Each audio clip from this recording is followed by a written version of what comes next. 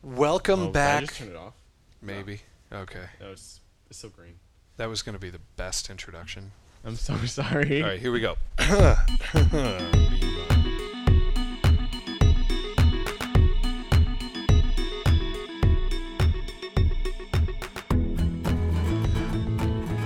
Welcome to the next episode. This is episode 3 of the Bradcast. Again, I am Podge, your co-host, and this is Blaze, your other co-host. We still haven't heard back from anybody on our Twitter about whether or not you can have two co-hosts or if you have to have a main host. and then a co-host. Yeah. Or two hosts. Two hosts. The hostess of the mostest. We could just both be hosts. Yeah. This is your host, Podge. And this is your host, Blaze. I like the sound of that. And this is the Bradcast. Welcome back to the Bradcast. This is episode 3, and just to give you a quick rundown of what the Bradcast is all about, in case you haven't yet subscribed and listened to Episode 1 and 2. Right. And it would help us out a lot to gain some more notoriety if you would subscribe, but then go ahead and unsubscribe and then resubscribe a couple of times. It helps boost our confidence. Yeah, and it helps get us noticed. So if you accidentally slip up and hit the unsubscribe button, go ahead and subscribe again and leave us a rating, because the ratings always help. Yeah. Anyway, shameless plug for us. Oh, well. The Bradcast is dedicated to our buddy Brad, who, you know, he might seem like a regular guy, but he is not a regular guy. He's an extraordinary guy, in our opinion. Yeah, and we want the world to know that. And so what we're doing here is we are telling, each episode, we tell a story about Brad, and that story is a true story that has been somewhat fabricated and sensationalized, so that you can see a little bit more about who he is. The truth gives a good idea of who he is, but the extra truth gives more information. And so we don't let strictly the facts get in the way of what we're trying to do here. So, in case you haven't listened to the first 2 episodes, here's a quick rundown on them. The first one was about the Great Canadian Wilderness Trip that the church and Brad went on. And episode 2 was the Great Dye Shop Takeover, as I'm going to call it for right now. Because Brad is a number of things. He is a wilderness enthusiast. He's a hardworking laborer. And a business owner. And a good worshiper. Yes, and as we're going to learn today, he is something of a terrific athlete. Mm-hmm. Now, Brad and I have known each other for about 12 years, and he was in high school when we first met, and there was one thing that I noticed about him very, very early on. He liked to organize people. He would get us together, and we would just kind of play basketball, or do whatever, but he was always getting people together. So there were a number of times where we would come to the gym at the church or go someplace else and just play some basketball. And there were probably 8-10 guys that would get together and do that. And Brad was typically the organizer of that. Blaze, are you much of a basketball guy? Oh, no. My forte is soccer and tennis. Okay. But I have faced off against his dad in a good game of basketball. Yeah, the Northern family, it kind of runs in the family to be athletes that, Blaze and I were talking about this off air, because sometimes we talk off air. Only occasionally. Right. Once in a blue moon, basically. Right. I mean, every day. Yeah. We're up on the phone several hours a night, planning the Bradcast. Yes. And if there was that much planning, it would probably go a little more smoothly. Oh, well. Yeah. It's fun. But where was I going with that? We were talking about the Northern family. And how athletic they are. They are. And, they are athletic, and they are good at the different sports that they play. But they're just cerebral in how they play. And so they know the angles that they can take to get by you. They know how to adjust their game based on your game. It's like playing every single sport against the brain of Bill Belichick and the athleticism of, I won't go so far as like LeBron James, but maybe an old LeBron James. 45-year-old LeBron James. Think about how athletic he'll be then, and that's about what you're looking at. I mean, they're not super athletic to the point where they go out to the gym every day type thing, but like they're still pretty well kept. Right. And you think of, they're not even the kind of guys that you get in pickup games with and they think that they're NBA players, and so they just try to dominate and things. It's always the understated role player that you're in trouble if you don't have them on your team. Yeah. And so there was a day where one of our friends came up to us and said, hey, there is this church basketball league, and we have this 10 or so guy team that just gets together and plays for fun. Why don't we join this league? And so we talked about it, and we had a number of guys interested, and so we decided to go. And, there were half a dozen teams. It wasn't a big league. It was the first year. And we thought that we would do pretty well. And it turned out that we were not good. Do you have any idea as to why you weren't good? Or is it just like first year type thing, never really played together, or like... Well, we had been tested against ourselves. And so we hadn't been tested against any outside competition. So we had no idea going in how good we would be. We knew we had some guys who could play. And it turned out that the other teams had guys who could play as well.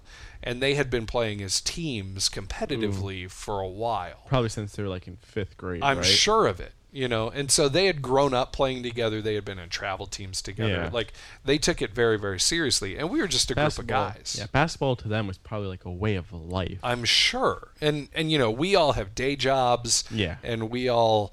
have lives, and significant others, and Ball just isn't life for us. Right. It's fun, and it's a way of exercise, of exercise and having camaraderie with our fellow dudes. So it was good. So we had some trouble, but we started stretching. Every game we got better, which I can't say that about the other teams, but we were always improving. And it came down to the end of the season, and everything was on the line. And the stakes were so high that we were all pretty nervous about this game that was coming up. And the best player on the other team was he was good. And his dad happened to be the referee that day. Oh. And you never want to see that. No, not at all. And that didn't start us out on the greatest foot. But already at disadvantage. Yeah, a significant disadvantage right away. Now, they were ethical people. We're still talking about church people. Yes. It didn't overtly change the game, but that got into our psyche right away. And I didn't play my best game. And, I'm the kind of guy, I'm kind of big, and I move kind of slowly. So my big thing is I will go underneath the hoop, and I just get really wide, and I just kind of push. Like, I'll back somebody up, I'll get the ball, I'll shoot it. If I miss, I'm tall, and so I'll just get the rebound, and I'll miss again, and then I'll get the rebound again, That type of thing. Yeah, or I'll catch the ball down low, and I'll see an open shooter, and I'll kick it out to the shooter, I played some high school ball and some intramurals in college, if you know what I mean. Ooh. So it's not like I've never played basketball before. But I had never seen anything like I saw that day. It was the most incredible shooting performance I have ever witnessed with my own two eyes. And who did this? I wonder if you shooting experience. I wonder if you can guess. In 3, 2, 1. Jesse. Was Brad. Oh, this is awkward. It was Brad. You're right. I was trying to throw us off. No, it was Brad. And when I say an incredible shooting performance, I don't think you get the idea of what this was. It's not like the normal 2-pointers, whatever this, that. No. What were they? They were 3-pointers, Blaze. They were sinking them in the back of the hoop, right? Yes. Yeah. Yeah. Your basketball vocabulary is coming out here. That's exactly what he was doing. Like so the first thing I noticed about Brad's game 12 years ago when we played against each other is that when he drove to the hoop, he's impossible to block. He goes up with the ball, and then he comes down with it while he's in the air, and then he scoops it around, and there is no way to get your hand on the ball. And I have made it a mission in life to block him once before I'm done playing against him. And how's that going? It's not going well because he just, around the hoop, he can keep the ball away from you and put it in the hoop. You know, that's just what he does. And so this is the game that I've been accustomed to with Brad. He's great around the basket, and he is a slash and go kind of player. This day, though, he surprised us by pulling out a completely different set of skills, and that was the sharpshooter, where he could come off the dribble and just drain one, or he could come off a screen and receive a pass and then just put it through the bottom of the net. And there was nothing the other team could do. Their best players were trying to guard him. They would double and triple team him, and he could just shoot out of it. You know, and I can't even remember how many he made. 10, 15? That's a lot. 20? Especially if you consider that they're 3-pointers most of the time. Exactly. It got to the point where we would have maybe one guy go down the floor with him and then just kind of dish it off to him, and he would drill the shot. Something must have clicked him in that game because the stakes were so high. You know, I think that was it. And it ended up with those high stakes. He rose to that next level and just outperformed everybody in the gym. He really rose up to the occasion, you could say. That is absolutely the case. And so with that game, you know, I'm excited to say the victory that we earned in that game on the back of Brad Northern as he drained 3 after 3 after 3, it vaulted us to a 7th place finish. And how many people are in that league? Like how many teams? There were 8 teams in that league. Had we lost that game, bottom of the pack. We are at the bottom of the pack. But with Brad's singular, spectacular effort in that game, boom, it volcanoed us to 7th place. I think I was going for the word vaulted us. Oh, it came out volcanoed, and so we're going to stick with it. It volcanoed us. Like we were being shot out of a volcano into 7th place. Now I'm imagining Brad riding like a piece of rock after a volcano just blew up. Maybe that'll be a future Bradcast. Send him to Hawaii. We could take a mission trip to Hawaii. Ooh, that'd be fun. Climb a volcano. I gotta start saving up. And then sensationalize the story. Yeah. Because that's what we do here on the Bradcast. I think this brings us to the end of episode number 3. A bit shorter, but it is.